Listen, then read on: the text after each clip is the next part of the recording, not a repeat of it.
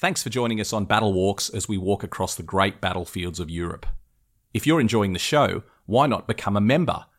Every week you'll receive exclusive bonus episodes available only to subscribers, and you can listen to all our episodes completely ad-free. Click on the link in the show notes to join us via Acast+. Burrow is a furniture company known for timeless design and thoughtful construction, and free shipping, and that extends to their outdoor collection. Their outdoor furniture is built to withstand the elements, featuring rust-proof stainless steel hardware, weather-ready teak, and quick-dry foam cushions. For Memorial Day, get 15% off your Burrow purchase at burrow.com/ACAST and up to 25% off outdoor. That's up to 25% off outdoor furniture at burrow.com/ACAST. Millions of people have lost weight with personalized plans from Noom, like Evan, who can't stand salads and still lost 50 pounds. Salads generally for most people are the easy button, right? For me, that wasn't an option. I never really was a salad guy. That's just not who I am. But Noom worked for me. Get your personalized plan today at Noom.com. Real Noom user compensated to provide their story. In 4 weeks, the typical Noom user can expect to lose 1 to 2 pounds per week. Individual results may vary. A Living History production. I'm Matt McLaughlin. And I'm Pete Smith. We're battlefield historians who love nothing better than getting out and walking the ground where great battles in history took place. And now we'd like you to come with us. Every week, Battle Walks will take you to one of the great battlefields of Europe. As we walk the ground, we'll dig through the pages of history, we'll uncover the secrets of the battlefields, and most importantly, we'll tell the stories of the people who fought and died there. Welcome to Battle Walks. Hello everyone, welcome to another episode of Battle Walks, where we are exploring some of the great battlefields of Europe, and indeed in future episodes around the world. I really hope you're enjoying it because we have been loving bringing you these walks through history. We've had wonderful feedback, so thank you. Please keep sending that through the Facebook page, Twitter. You can find us on Living History or my personal account, Matt McLaughlin, and thank you for sending that feedback through because it's really great to know that people are listening and enjoying what we're doing. Joining me, as always, my partner in crime, Pete Smith. Pete, welcome back to Battle Walks. Hi, Matt. Thank you very much. Looking forward to another walk. Mate, have you been enjoying the adventures we've had over the last several weeks? Oh yeah, great fun. If we can't get out literally on the ground, it's nice to talk about it and imagine that we're walking about there on the ground. I also want to add at this stage, if you're enjoying what we're doing, there's another great podcast you should tune into, which is put out by Paul Reed, who's a wonderful military historian, and his podcast is called The Old Front Line, where he walks the battlefields of the First World War in France and Belgium, and Gallipoli as well. He's done a couple of episodes on. So if you're enjoying this concept of going out and walking a virtual battlefield, definitely check out The Old Front Line with Paul Reed, because Paul really knows his stuff, doesn't he, Pete? Oh, it certainly does, yeah. He's probably number one. Yeah, I met Paul very early on when I arrived in France. In fact, he lived in a village not very far away at that time from where I live now. And so, I met him very early. Well, today we are heading, we're sticking with the First World War, but we're heading a little bit north again. We're heading back to Belgium. I know it's a favourite for both you and me, Pete. And this one, this to me, Pete, is almost like a bit, visiting with an old friend. We're going to do the town of Ypres in Belgium. And this is one of the most famous sites from all of the fighting in the First World War, the famous Ypres salient. And it's a really lovely town. It's going to be great to get out and actually walk through the town. The battlefields outside the town are extraordinary as well. But there's something really powerful about walking around the town that was destroyed during the war and completely rebuilt. I think it's one of the most emotive places on the whole of the battlefields of the Great War. I suppose it's up there with Verdun and the battlefield around Verdun. I'm missing it so much. I mean, I haven't been for almost a year now because of COVID, so it's extraordinary to not have been back. I think one of the things that we just need to get out of the way early on is the pronunciation of the name. Oh, Wipers. Thank you very much. Ypres, however you want. Very often when I'm on my coach with my clients, I generally say to them, because they all pronounce it differently, I say, look, so long as you know where we're talking about, and I know where we're talking about, it doesn't matter how you pronounce it, because there are so many variations. Part of that problem is because of the French-Flemish issue. So there are actually two languages in use there. During the First World War, we tended to use the French version. So Ypres, it's actually pronounced the same in both, but it looks very, very different. I-E YPER is the Flemish or Dutch version. YPRES is the French version, and that was the version that was being used during the First World War. I made a fatal error last year. I released a documentary on YouTube called Walking the Battlefield of Ypres, and I called it by its Flemish name, Ypres, throughout that documentary, and received a lot of feedback from people that I was getting it wrong. Interestingly, most people told me it was pronounced Ypres, and I just want to say that's a beautiful British mangling of French that no French person would understand. Ypres to this town. The French pronunciation is Ypres. But because I walk the ground there and visit so often, I fall in the habit of going by the name the locals use, which is the Flemish name, which is Ypres. But either way, we're talking about the same place. All the names are valid. And so I'll probably fall into a mix of several different versions during this walk. But I typically refer to it as Ypres. You can refer to it as Ypres if you like, or anything else. But and as we know, the soldiers called it Wipers because they couldn't pronounce it at all. Regardless, however you pronounce it, it's a lovely town. I think that's a good way. Wipers is always good. So, Pete, tell us about the town. Let's even start before the World War I history, because obviously I think that's something really important for us to stress as well. We are looking at these places through a very narrow framework of a traumatic period in their history. But these communities existed for centuries before the First World War came along, and indeed will continue for centuries long after. So what did you tell us about the town itself, and then we can lead up to its World War I history?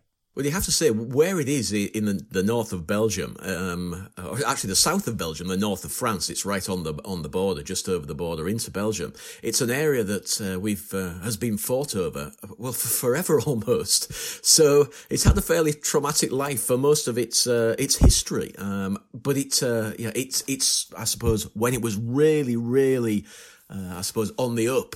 Was in the 13th century, and also the population was as high as it will ever be at that time. 40,000 people lived in the town, and they were basically involved in weaving and looms, and that's where all the wealth came from. The wealth for building the enormous church there, the cloth hall, which we'll talk about in a little while, the large buildings, and multiple churches, actually, cathedrals, churches, they're just everywhere within the town itself. It's a walled and fortified town, and always was. And, it was a very, very wealthy trading location. Actually, oddly, it's a port because there was a canal that ran from the town out to the coast, to the North Sea. And so very much integrated and part of the trading with Britain, or England, as it would be at various times, Britain, now England previously. And a lot of excess wool was sailed across the channel and into the canal and up to Ypres to be sold to the traders there who produced the woolen clothing from it and the cloth. So it was a very, very wealthy place. And one of the things I often say is the cloth hall, which a lot of people think is the church. When you first arrived in the town, you look at it, it's a big tower, it looks churchy. But it isn't. It's the cloth hall, and it's an attempt of the weavers, really. I often think it's the weavers saying, look, we are as powerful as the church. We can build something that looks like a church, but in fact is a building. It's a civic building. It's a trading centre for the trading of cloth. So it was a very wealthy place in the 1300s, and very much linked to England, and because of that trade.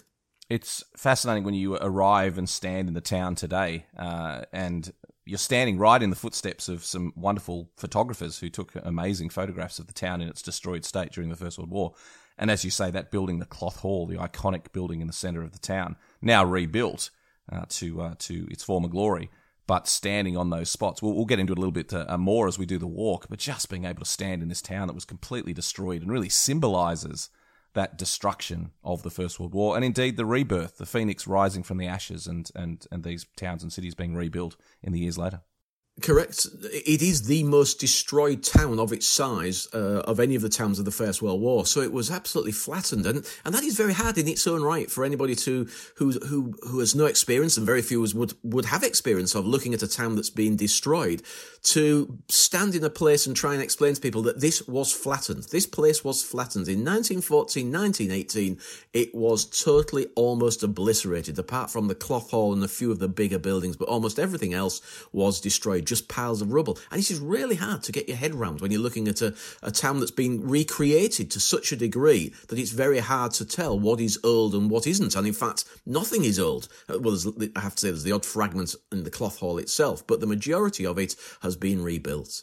One of my great delights is roaming the streets of Ypres and trying to find those original stone and the original facades of buildings that were incorporated in the reconstruction. And you can usually spot them because they're so scarred from shell fire, but considered structurally sound enough to be reincorporated in the buildings. But as you say, very, very few, really only the stonework down on street level. Occasionally you'll find something that looks a bit original. But all the brickwork, all the fronts of the buildings, everything is completely reconstructed in the 1920s.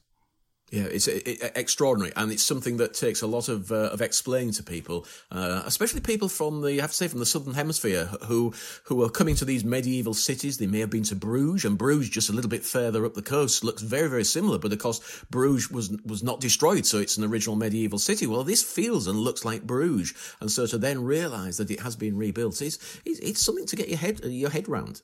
Ypres extraordinary for that, because I always say when I go to the battlefields that we want to get a feeling for what it was like, but we don't want to relive that experience. I mean, we can't go back in time and go through what the men went through, but I think from our human condition, we want to have an understanding, we want to have an empathy and a connection with these people who suffered through this great trauma. But there's no way we would actually want to be exposed to what they went through. It was just too horrific. And Ypres is an amazing example of that you can stand there in the town, you can find those links with history, but your head just cannot compute that had you been standing there 105 years earlier, you would have been in a pile of rubble. It's really quite extraordinary. Yeah, it is indeed. And when you think back to the soldiers and men that passed through here, because that is why it is so important, and we're going to set off from the cloth hall, but why it is so important is that almost everybody that fought on the salient, this flat area of land surrounding the town, would have actually come through the town, because the entrance was at one side and the exit was at the other, and so you came through the town, whether it be in the dark or the daylight, and out through the Menin Gate onto the Menin Road, and then up to the front line. So it is so synonymous with every single soldier, wherever you came from, would have at some stage, if you were in Belgium between 1915 and 1918, then almost certainly you would have come to Ypres at some stage. And let's talk about the salient, what a salient actually is for people who might not be familiar with that military term, because that is the reason that Ypres was so pounded. That's the reason there was so much fighting in the fields around us. Give us a run through of what a salient is and how the salient was formed around Ypres. Well, a salient is a geographic term, so if you use it in its generic term, a salient is a piece of land that pushes into another piece of land. So it's normally a flat area surrounded by ridges, but it could be something else. It's something that juts out into, it could be a piece of dry land and a boggy land. So it's an area jutting into something else. And here that's exactly what it is. It's a flattish piece of land. It's not totally flat. People get confused with Flanders towards French Flanders, which is very, very flat. This is not totally flat. There are ripples in it and little ridges, and so you have this flattish area surrounded by a ridge, and it's not a high ridge either. We're only looking at 60 odd metres above sea level that runs around it, so that's what it is. So the geographic term is a salient, but during the First World War and since, if you talk about the salient, then you'll be talking about this area of land that just outside the walls of Ypres, with the ridges, and for most of the war, the Germans are on those ridges. So that's the problem. The Germans are overlooking the town. So there's a really important political consideration here as well, is that the Germans tried to capture Ypres several times during the war, were never successful, but did capture land around it, which left the British line and the French line sticking out, as you say, into German territory. And that creates problems from a military perspective, because it means that the Germans could fire on the Allied defenders from three sides. They're effectively surrounded except at the rear. And that obviously created a huge, just massive destruction within that area. But the other question that always gets asked is, why didn't the British and the French, why didn't they pull out? Why didn't they just pull back from Ypres, straighten their line, and then they could have taken the Germans on face to face rather than having them, effectively surround you? And the important reason is a political consideration. Britain went to war because of the German invasion of neutral Belgium. That was the reason Britain went to war, to defend neutral Belgium. And the Germans successfully captured almost all of Belgium except for this tiny little corner. And Ypres was really the last substantial town the Germans had not captured during the First World War. And so the British just felt they could not abandon the town of Ypres. They could not give up the last toehold they had in Belgium, when this was the whole reason they'd gone to war. And so that was the reason they held on, in spite of the fact that militarily it was probably a very poor choice to stay in that town, overlooked by the Germans on three sides and effectively surrounded by them. I think the other reason as well, Matt, is that the losses in 1914, that winter of 1914-1915 to the regular British Army who was fighting there were so terrible that there is also another point of honour, is that the memory of those men that fought and died to try and hold the Germans on those ridges or stop them from taking those ridges, to then abandon the town and fall back, would just not have been seen as a good thing. So there are two issues. There's the one of, as you quite rightly said, of holding on to what's left of Belgium, and there's not a lot left of Belgium, and also the point of honour of so many men had died in the early stages of the war that we were going to hang on to this town and not let the Germans have it. Well, let's explore the town, because it's an extraordinary place. I should say most of the people in the town speak English as well as Flemish and some French, so it's a very welcoming town. Having a cold beer in a cafe on the square in the centre of Ypres at the end of a long day on the battlefields is one of the great joys of visiting this region. It is just a really lovely town. As I said, it's like visiting an old friend. I love the town of Ypres. And everyone listening to this, when you make it over to the battlefields, whether you've been before, make sure you go to Ypres, because it's just an extraordinary place. So let's begin in that square that I was talking about, the Grote Markt, as they call it, the Great Market Square in the centre of town, loomed over by the Cloth Hall. Well, I find the Great Square fascinating. When you visit, I'm lucky enough because I go there quite often with the tour groups, to be able to go there on a Saturday when the market is taking place. And the market is a little bit more of a traditional market, so it's a lot of foodstuffs, cheeses, sausages, chickens, things like that. I always get people to stand in the middle of the market and to close their eyes and just listen. And you can hear the hawkers shouting and the noise and just the general bustle of the market. And you could be in a medieval market. I think it's just a fantastic place. I also like it because the square is used. It's not just a car park. It is a car park during the week for a lot of the week, but the weekends it will turn into the market. They have car rallies. They have a fairground there. They even, believe it or not, do beach volleyball there in the summer. They set up a beach volleyball, import lots of sand, and so it's constantly being used. And I like that. I like that about open spaces, public areas that are going to be used, and so the people still use it. And I think it's very much a European and has that feel that takes you right the way back to that medieval period. It's an important connection with that history, isn't it? Because this is the way that people came together for centuries, is that the square in the middle of the town was where they would assemble to trade goods, to simply meet friends and family, to participate in leisure activities, to have celebrations at key times of the year. The market square in the centre of towns has always been the place the town came together, and that's been lost in a lot of the towns and cities of Europe. But in this part of Belgium, it's maintained very strongly. It is. So I'm just going to go back a little bit and just talk about the Cloth Hall. So the Cloth Hall was built in about 1200 is when it was started.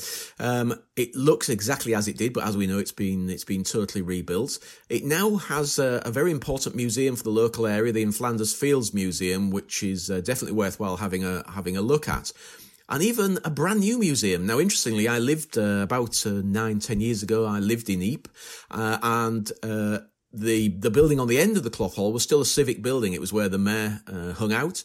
Now that's been turned into a museum of the town. So it's the town museum telling the history of the town. So also well worth having a look at before you head out round to actually to visit the battlefields or have a walk on the ramparts as we are going to. And that's just off the square. The Flanders Fields Museum was redone several years ago into a bit more of a new modern interpretive centre. What's your feeling about that now as a museum? Because I love the old one. The old one was full of junk and emotive audiovisual presentations, and I always found it a really emotive way to begin your tour of the battlefields, as many people do. They begin their tour of the battlefields in Ypres. And I always thought the old museum was absolutely engaging from an emotive perspective. The new one to me feels a little bit more clinical. It probably conveys more information, but it feels a little bit more clinical to me. What's your opinion about those museums, Pete? No, I agree. It is a clinical museum. It's very clean and, as you'd expect, and very all singing, all dancing now, a lot of interactive displays. But like a lot of museums, they appear to think that less is more. Perhaps it is. I'm not sure. So there are less things on display than there used to be, but it is a superb museum and well worth going to look round. There is a slight issue that I find with it, and that is it has a very anti-war leaning. Now, nothing wrong with that. Ypres itself perceives itself as an anti-war city, an anti-war town nowadays. And so you do have a slight feeling of that. And nothing wrong with that, but I do think that you need to have a balanced view. And thankfully, we have another museum, the Passchendaele Museum, which I think is a good counterbalance to the Cloth Hall and the In Flanders Fields Museum. So I would recommend that if you're going and you have time to go to both, then I would suggest you have a look at both of them.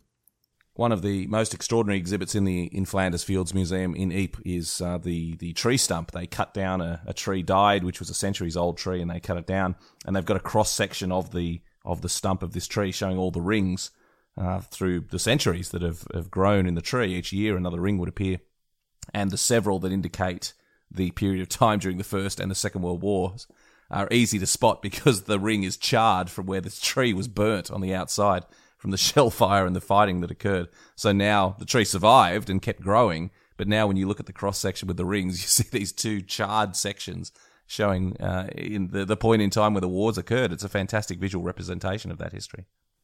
And just an interesting little personal story here.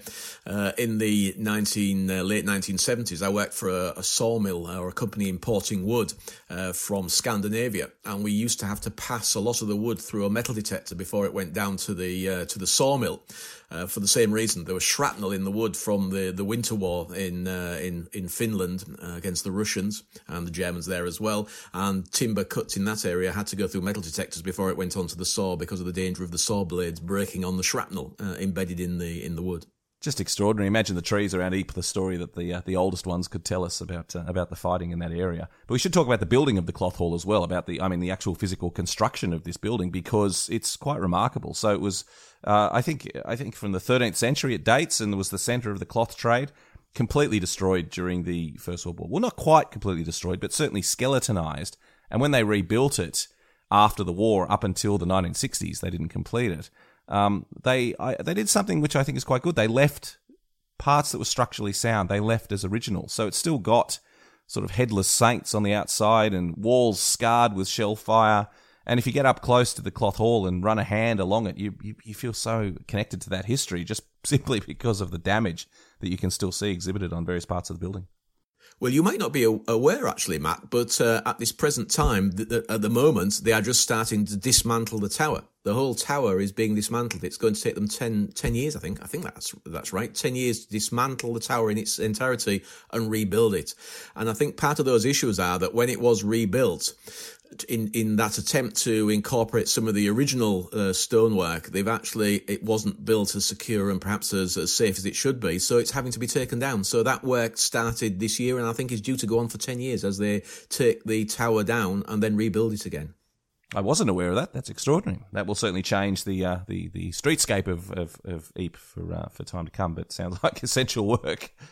So we're standing in the next to the Cloth Hall in the middle of the Great Market. Where are we going to head to next, Pete?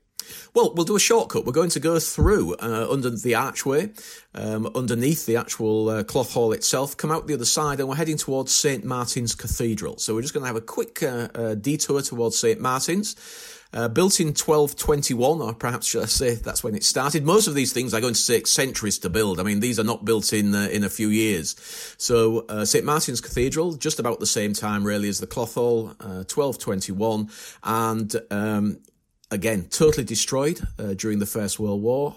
In fact, they did try to use the cellars for a short period, but on the 12th of August in 1915, a shell actually hit the cellars or managed to penetrate the cellars and killed 20 men within the cellars, and so they even stopped using the crypt, I suppose, not the cellars, the crypt of the cathedral.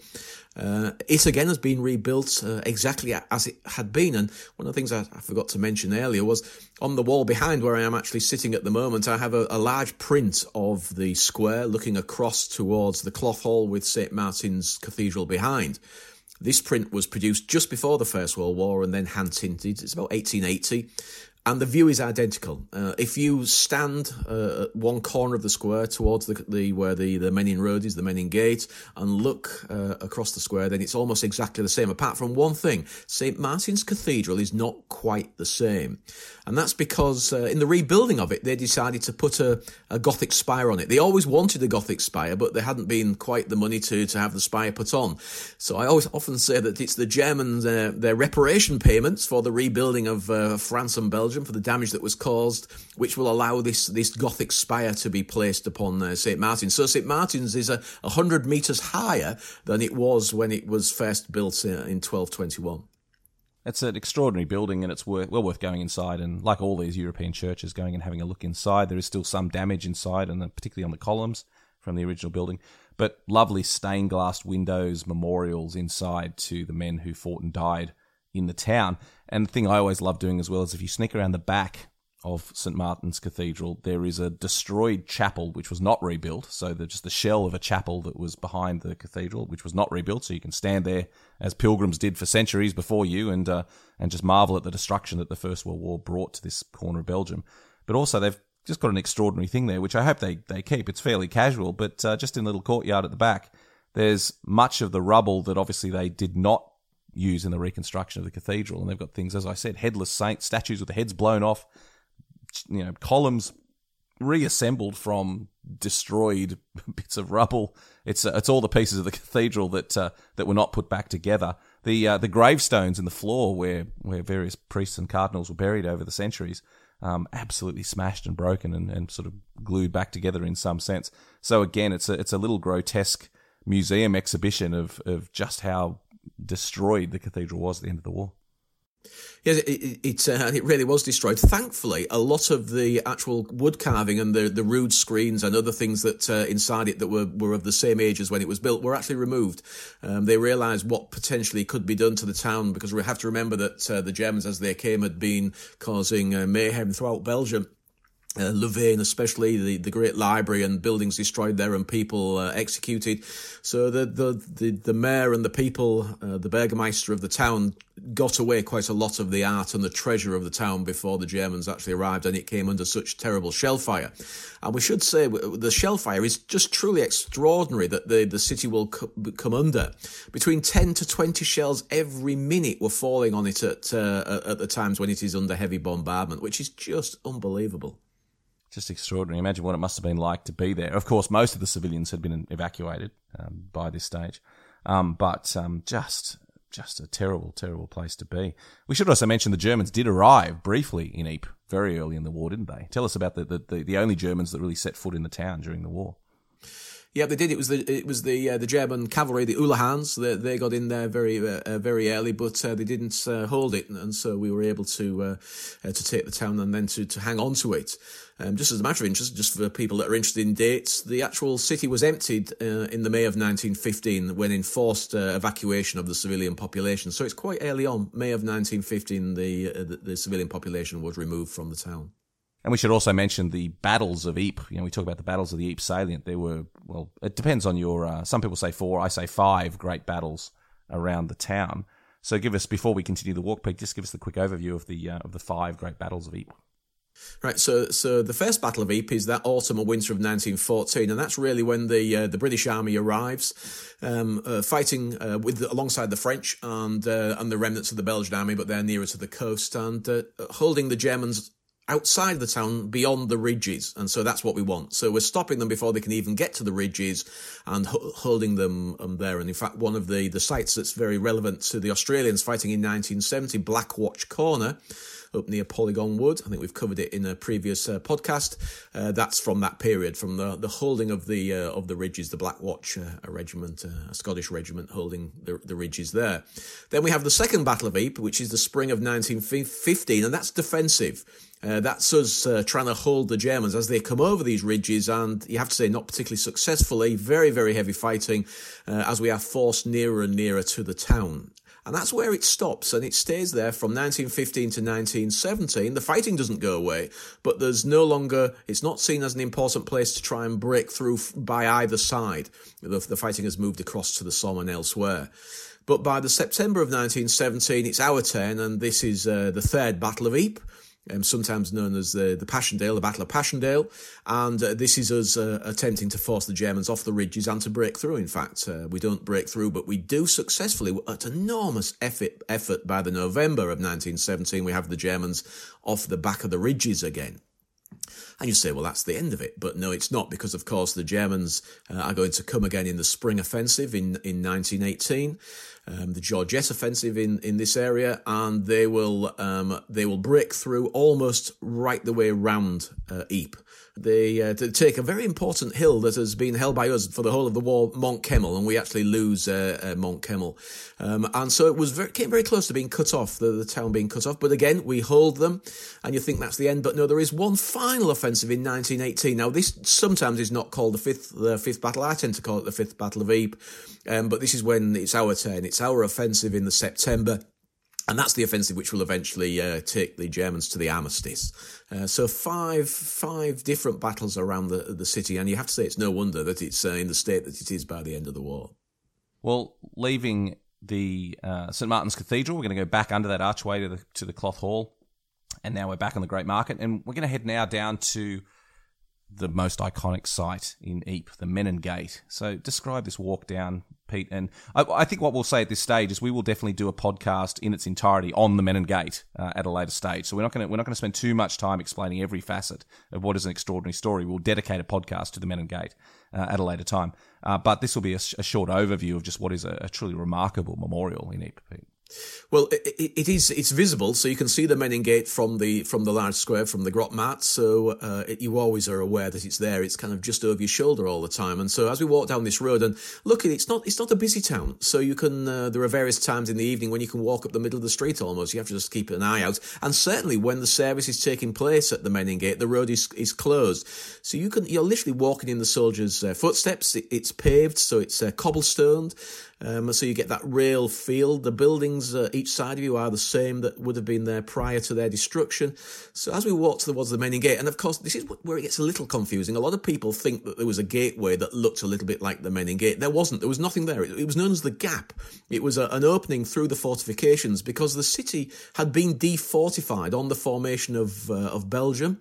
The city was defortified, so there was no gateway there. So we would have, if we were walking there prior to the Great War, we'd have been having a straight view up the Menin Road. But now we've got this fantastic structure in front of us, the Menin Gate, which is just superb. And so the whole time you're walking up there, you can't kind of take your eyes off it, really, because it just draws you towards it.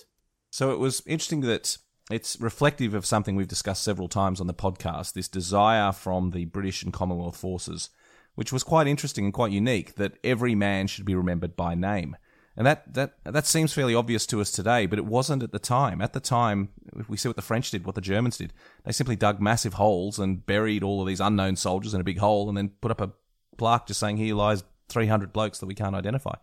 This idea that every man had made a sacrifice, every man killed had made a sacrifice and deserved to be remembered by name, either on a headstone or if he'd had no known grave on a memorial, that was really the genesis of these huge, grand, wonderful memorials like the Menin Gate.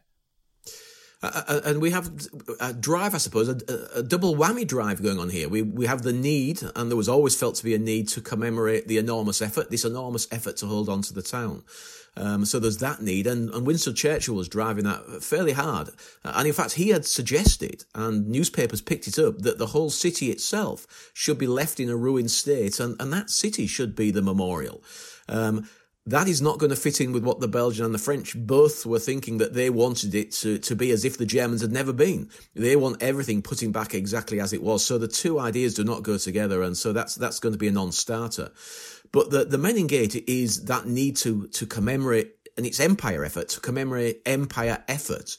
And then there's this extra need, and that is to commemorate all of the missing, so that every man does have an inscription. So this seemed like the ideal place to do that, to commemorate empire effort and also to carry the names of the missing on the memorial itself. I say when I'm there to people that it's a bit of an odd child, the Menin Gate, that it's half a victory arch and then half a mausoleum. It is an arch, like a victory arch, and we've seen this across Europe, that an arch is a symbol of victory. So it definitely is that. It's a symbol of victory in the salient that we won the war, but then it's covered in names of the missing. In fact, 54,000 names etched into the panels of the Menin Gate. It is truly, because it's amazing because you don't notice them. As you're walking up towards the memorial, you can see the lion, the Empire lion on top, that benign kind of, the look of the overseer, I often think he has, on top of the Menin Gate. It's a beautiful structure, but the names are on the inside and on the outside. So as you're looking towards the front of it, or the back of it, depending on which side you're coming towards it, you can't see the names. And so you for a long time, you think you're just looking at a memorial. It's only as you get closer you realise that the panels underneath the archway, and if you go to the sides, on the sides of it, they are engraved with these tens of thousands of names. I think the person that got it right, and I don't know whether he wrote this speech himself, but on the inauguration, and it was inaugurated on the 24th of July in 1927, Field Marshal Lord Plummer said, "He is not missing, he is here." And I think that was just such a catch line, as we'd call it nowadays, that just says it all, really. That's exactly what this is for. It's so that all of those people that have no headstone, no grave to go and visit, they can come to this memorial if they're missing in Belgium. I'm going to explain this in a little while, who is identified on the memorial. But if they're missing effectively in the salient or in Belgium, depending on what nationality within the Commonwealth, then you can come here and find their names on the memorial. Indeed, as pilgrims did for decades after the war. And in fact, most Australians who have a family connection, it's always remarkable when we do a group tour when there's, say, 30 people on a coach. The number of people that have a relative listed on the Menin Gate is really just extraordinary. The numbers of people that are collected there together in memory.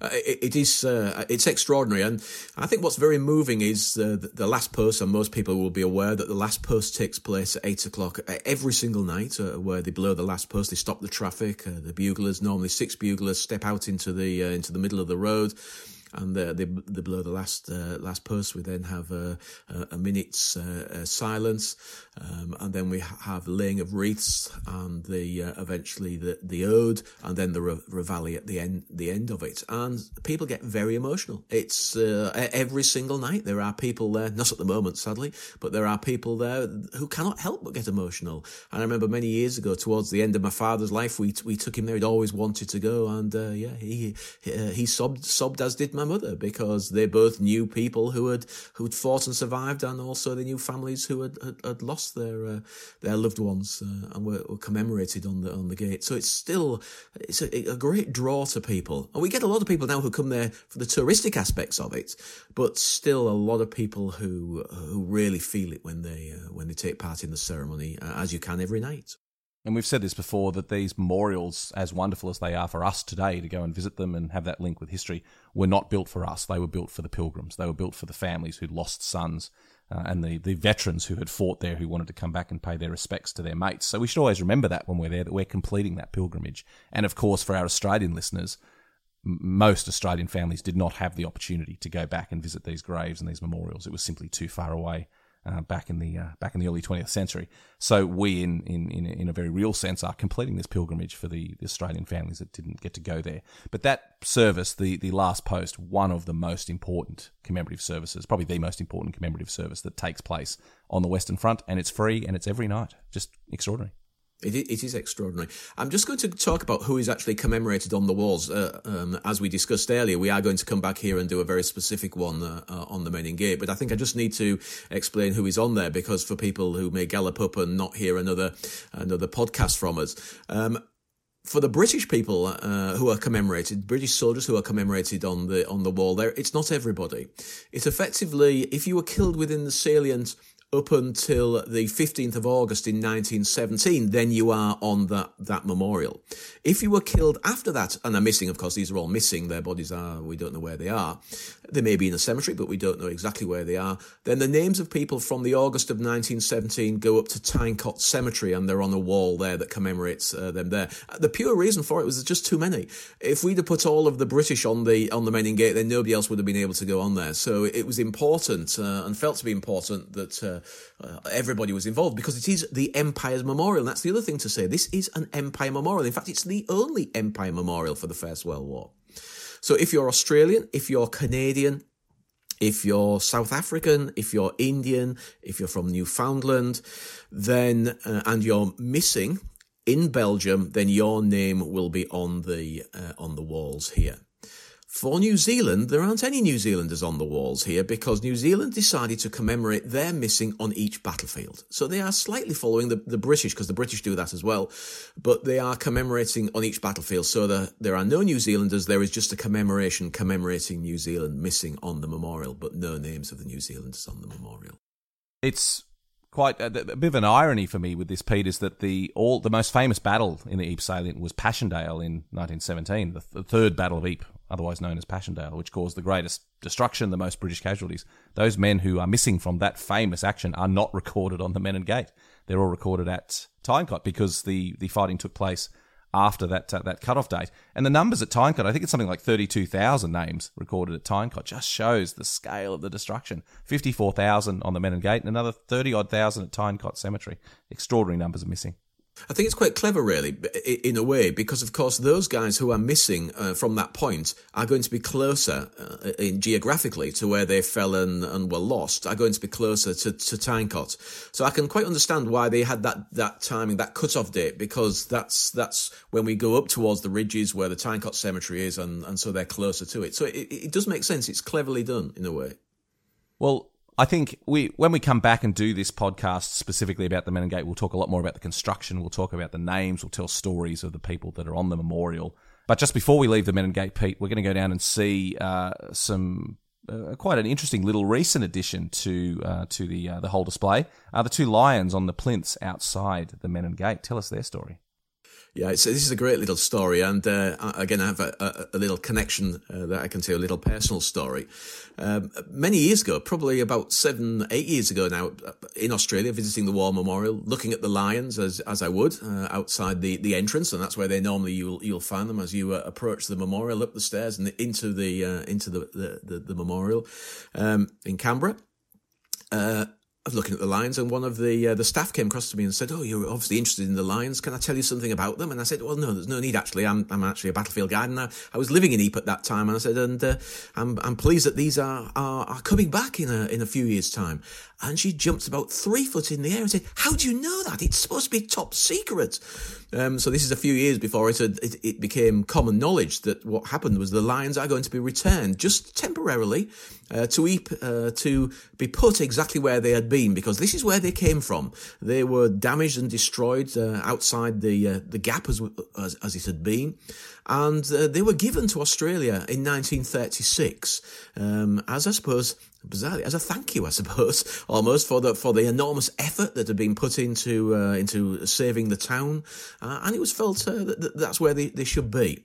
I have to say, I think Charles Bean had his eye on them for some time. He'd been collecting things. Charles Bean being the official historian for Australia. He'd also been involved in collecting souvenirs to go back to Australia, and I think he'd already had his eye on them. So 1936, they will go to Australia, and eventually, it takes until 1991. A lot of people don't realise that, but 1991 is when they are first put as a pair and become the centrepiece of the entrance to the War Memorial in Canberra.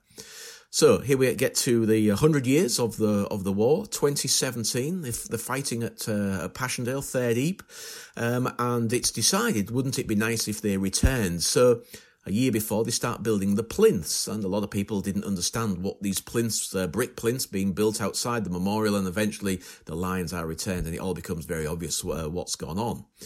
Fantastic, I have to say, for that whole year while they were there, because they were unveiled on Anzac Day and effectively covered over just after the 11th of November, the Armistice Day, the same year, and then returned to Australia. And that's when I expected the plinths to be removed. But during that period, I'd mentally thought, I hadn't ever mentioned it, wouldn't it be nice if Australia actually paid for some replacement lines to be placed? I thought just how nice they would look. A few people said they should stay, and I said no, they shouldn't. I described it as they'd been back to Belgium to recharge their batteries, and they're now heading back to Australia. And that's exactly what happened. Thankfully, it was organised that stonemasons in Belgium using exactly the same stone would reproduce the originals exactly. So you have to say that Ypres has got ones that are better than the originals now, because there's no damage to them, and they're back exactly where they'd been. They're back on the plinths, and they look fantastic. So an opportunity to visit the stone lions at the War Memorial in Canberra, see the originals, and then the replicas outside the Menin Gate where they stood for centuries before the First World War. Pete, let's head up away from the Menin Gate now up onto the ramparts. And we haven't really mentioned the ramparts. We touched on it briefly, but the town back in I think it was probably the 17th century, was an outpost of the French Empire, and Vauban, the famous military architect, constructed these huge ramparts around the town, which by the time of the First World War were not being used, but became not being used as a defensive position, but became very important in helping keep people alive in the town. Talk to us a little bit about the ramparts. Well, the ramparts are part of the history of the town. I mean, the history of the town is so confusing if you're a layman, and I've studied it quite a bit, and it's still confusing. So I have to say, Vauban is a French engineer, and he's improving the defences. Let me just think about when it is. 1680s. The 1680s is when Vauban is working on the ramparts. Prior to that, it had been part of Spain, the Spanish Netherlands. So this had been occupied by Spain, and in fact, the English came across to help the French. Very odd. Helped the French to retake the area from the Spanish. And so in the 1680s, Vauban, a French engineer, very famous engineer, in fact so famous that he's buried in the crypt in Paris alongside Napoleon. In fact, he's on the right-hand side. As you go to see Napoleon's tomb, then Vauban is buried in there with him. And so very often, if we've started in Paris, I point Vauban on a tour. I point Vauban out to people and say he's going to become very much part of this story. So the fortifications that he built, excellent fortifications, but eventually they will be outdated. And on the formation of Belgium, in 1852, the defences are removed, so the guns are taken off them. You can't remove the walls, these fortifications, but they are defortified in the sense that the weaponry is taken from them. And very much as they are today, they are turned into a beautiful walkway that takes you around the outskirts of the town. One of the reasons they did it is they didn't want Ypres to be a fortified town. They didn't want it to be destroyed in warfare. I mean, it's very sad when you think about it. So 14 years after the formation of Belgium, defence is removed, the gateway is removed, it's opened up into just what becomes known as the Gap, but sadly none of this will help, and eventually it will all be destroyed. But it's been put back, that rebuilding process, rebuilt the ramparts as well, terrible damage to them, and we can now follow right the way around, almost right the way around the town. They're about 3/4 of the way around the town. There's an area at the back of the town. There used to be a swamp there, which meant that the fortifications there were never quite as strong as the side facing towards, I suppose, onwards towards Germany. Literally, that's the side that we're looking at. And the other side is less fortified and is now, there's no sign of the fortifications, but there is a sign of the moat that ran around the town, because the moat still runs right the way around the town. And in fact, also the canal comes into the back of the town as well that led to the coast, and that is still there, just no longer goes right the way into the town centre, which at one time it did. So we can have a lovely, beautiful walk. In the summer, it's great because it's shaded. There are trees all over the top. And in the winter, again, the wind will whistle around you, but the trees give you a little bit of protection. And it's just a fantastic walk, no matter what time of the year, because you can look down upon the town to your right if you're walking towards the Lille Gate, which we are. And to the left, you're looking out onto what at one time would give you a view onto the battlefields. Now the town has spread, and it is on the far side of the wall, on the far side of the moat. But we can use our imagination as to the soldiers on top of the ramparts would have had a really good view across the battlefield. One of the most extraordinary things to do on the Western Front is go to the Menin Gate, read those names, perhaps attend the service depending on the timing, and then just go for a late evening stroll around the ramparts as the sun is setting. It gets dark very late in this part of the world. It's a long way north. It gets dark very late. Go for an evening summer stroll, followed by dinner in one of the beautiful restaurants or cafes in the town. Just a lovely, lovely experience of visiting the Western Front, and quite unexpected, I think. People expect that they're going to be spending their time on the Western Front just strolling around farmers' fields. So this is an unexpected yet quite delightful aspect to your visit to the Western Front. But we're going to keep walking around the ramparts. We can see the remains of the fortifications. And I think when we do the Menin Gate episode, we'll talk more about the ramparts and specific things in the vicinity of the Menin Gate on the ramparts. But we're going to keep strolling about 1 kilometre or so through the trees, along the pathways, looking out over the moat. And eventually we're going to take a bit of a right-hand turn right at the southern end of the town. And we're going to be standing on a bridge which goes above the road, and this is the Lille Gate. Pete, tell us about the Lille Gate. Yeah, the Lille Gate is, again, all destroyed. It was destroyed in the war. It's been rebuilt, so it's another gateway, and this is an original gateway that's been rebuilt. So the naming of the gateways is interesting, isn't it? I always think that if you'd had a few beers, you came to the market in the medieval period and you wanted to get home and you were towards Lille, is where your home was, they pointed you in the direction of the Lille Gate, and that was the road that took you to Lille. The Menin Gate, where we've just come from, that took you to Menin. So the gateways were named as for the roads that where they were going. So this is the road that went to Lille. So if we stand on the bridge and look up the road, the Lille Road, then we're looking towards Shrapnel Corner, one of those very dangerous spots. The clue's always in the name, Shrapnel Corner. It means it was always observed by the Germans and very often under very heavy shell fire. So we're looking towards Shrapnel Corner. The gateway itself has been rebuilt as it was, and you can go over. You can also drop down onto the road and go underneath the gateway if you wish. Because there's something I always find is very interesting underneath the gateway, and that is one of the old road signs, the signs that took those original pilgrims to the cemeteries and to the sites that they could visit, put up by the Imperial War Graves. So we now know it as the Commonwealth War Graves, but this signage is Imperial War Graves. And I think it's just nice that they've left a few of the old signs, because one of the things that I like to think about when I'm doing these walks, and I very often talk about them, are the pilgrims. These people that came in the 1920s. And they came in their tens of thousands in 1928, 10 years after the ending of the war, organised by the British Legion, the equivalent of the RSL in Australia. And enormous numbers of people, the women dressed in black, the men with black armbands on, but they're coming here to have a look where their relatives had fought and in some cases died. And very often it's the men themselves. This is a big opportunity for the men to come back. And 1928 was a big time for people coming to the Western Front. And it's the start of right until the Second World War, where we get lots and lots of people coming. And this leads into another nice little story. Because underneath the gate, there's also a little comment about a lady, and she was a lady who was exploring the battlefields in the 1970s, and she was called Rose Coombs. And Rose Coombs wrote a book, and that book was called Before Endeavours Fade, and she's commemorated here, and she needs to be commemorated here, because after the Second World War, basically, the First World War and people visiting the First World War died almost absolutely stone dead. And in the 1970s, when I started to become a little interested, there were very few guidebooks or anything that would help you get to know what there was still to see on the Western Front. And Rose Coombs wrote a book called Before Endeavours Fade. And it's all in the title. It was actually a photo book with photos and descriptions of what was here. And she believed, as did lots of others, that very soon the Commonwealth War Graves would start shutting down cemeteries because nobody was going anymore. It was a big expenditure. What was going to happen? And she almost single-handedly relaunched the battlefield. And certainly it's one of my early books. 1976, her first book came out.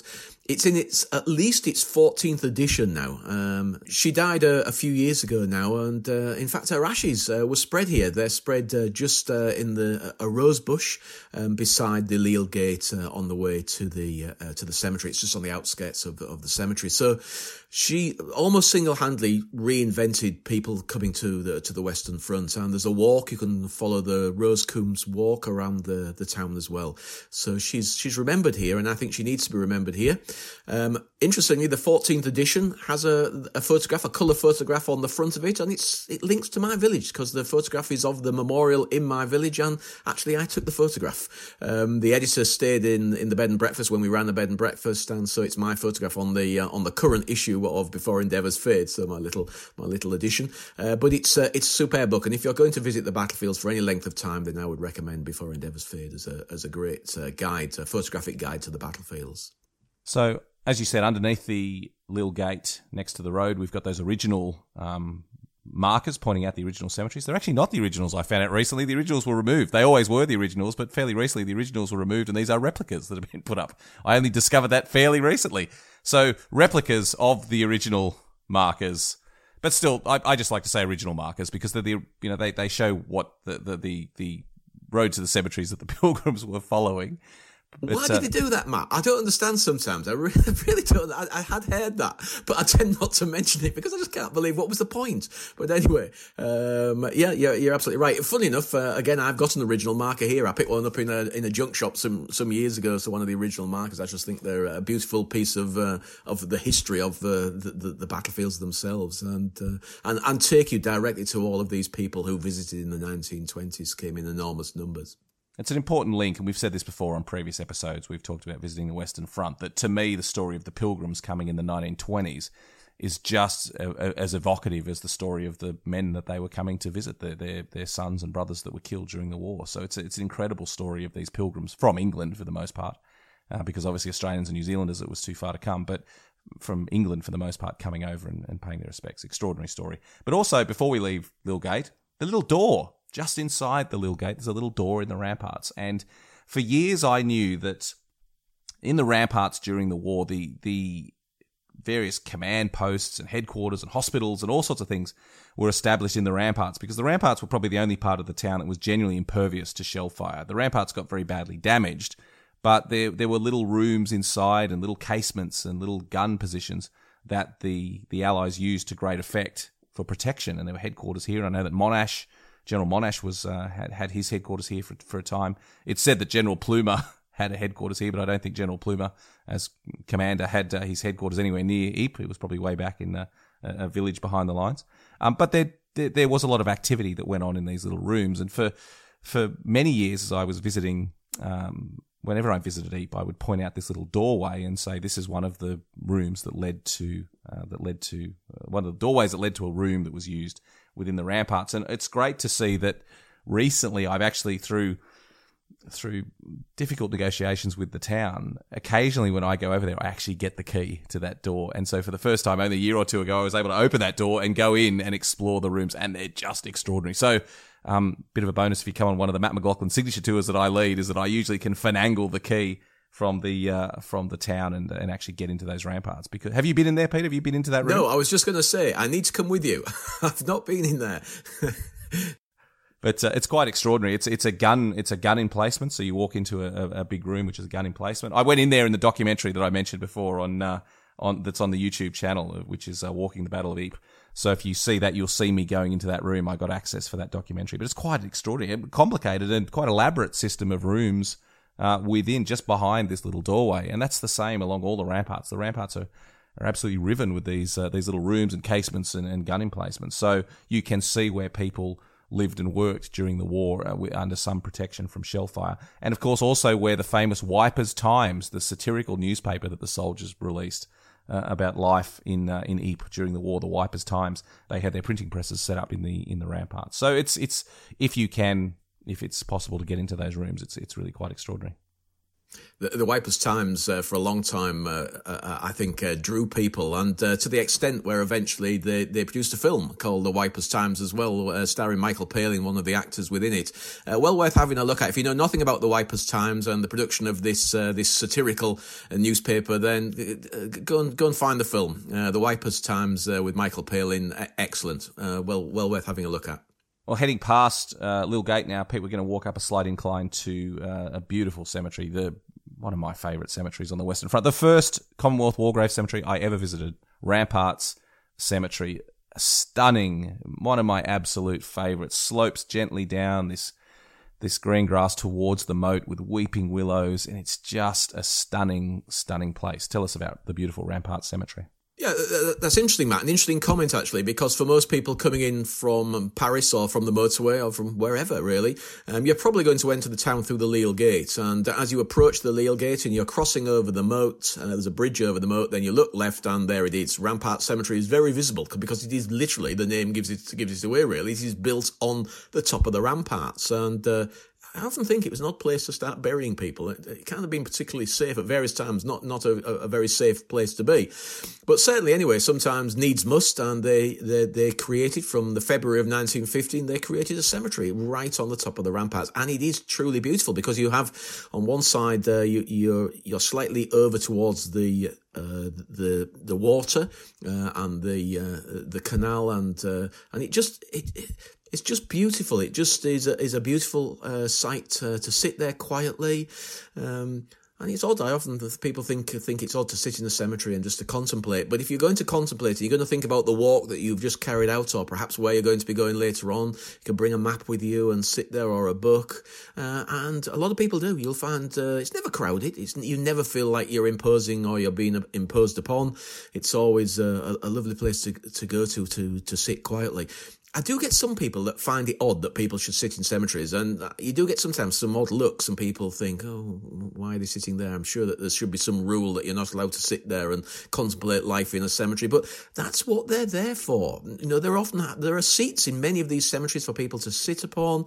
Here, the seat is actually around the cross of sacrifice, that's standard in every single Commonwealth War Graves cemetery, the cross emblazoned with the Crusader sword. Then you can sit there, you can sit on there and contemplate, or you can just sit on the lawned areas. And it's very much a visited cemetery, but like all of them, it never really feels particularly busy. There's some interesting burials in here, isn't there, Pete? I mean, there's a couple of hundred burials here, but there's a couple of really specific ones that are particularly interesting for our friends over on this side of the world. Tell us about some of these interesting burials. Yeah, well, I often wonder, where were you killed if you were buried here? Because they don't carry the dead a long way. And this is effectively, it's a battlefield cemetery in the sense that people are dying close to here and being brought in. There is very little concentration of people bringing them in here. There's no medical facility in the area. So most of the people that are brought in here were killed and just brought here. So they had to be killed fairly close to be brought in here. And there's two little groupings that I always feel that are very moving. And one of them is New Zealanders.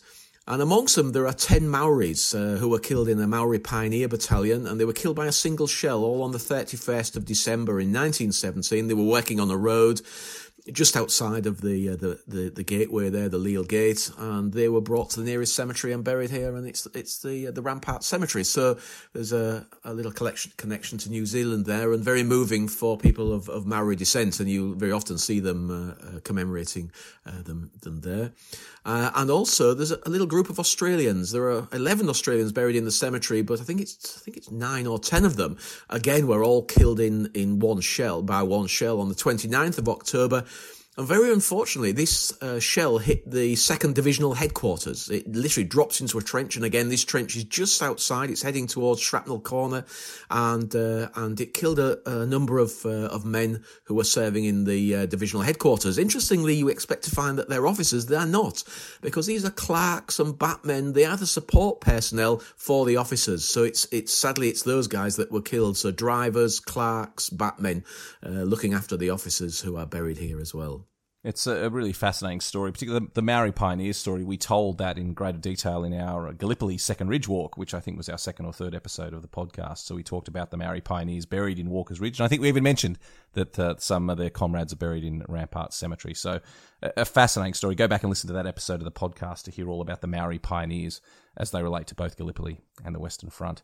And what a lovely place to end our walk, Pete. I can imagine now the sun beating down on a summer's evening, and I can almost taste the first cold beer I'm going to have in the cafe on the main square after this walk. I think we've earned it after walking a few kilometres to this beautiful spot. But what a great spot to stand and just remember these men. And a nice connection as well. We've had the Menin Gate with the names of the missing, and now we're standing in a battlefield cemetery amongst the men who fell and were buried here during the fighting. And so just a lovely place to end this walk in Ypres. It's a beautiful walk, and I don't think you can do it justice, even though we try very hard on these podcasts, but it is a beautiful walk. The trees, the layout, the views, it's just the history. It's a great walk. Well, once you finish this walk, stroll back up the Lille Road, probably less than a kilometre, back into the main square. As I said, have that cold beer and a plate of steak and chips or a Flemish stew, or the mussels that you get there in white wine are extraordinary. Great food, great beer, great people in the town of Ypres. It's a lovely place. I've really enjoyed this, Pete. I can't wait to get back there with you and actually share one of those cold beers. But it's been great to walk it virtually with you today, mate. Yeah, I can't wait to get back as well, and I look forward to having a beer with you there, Matt. It'll be great.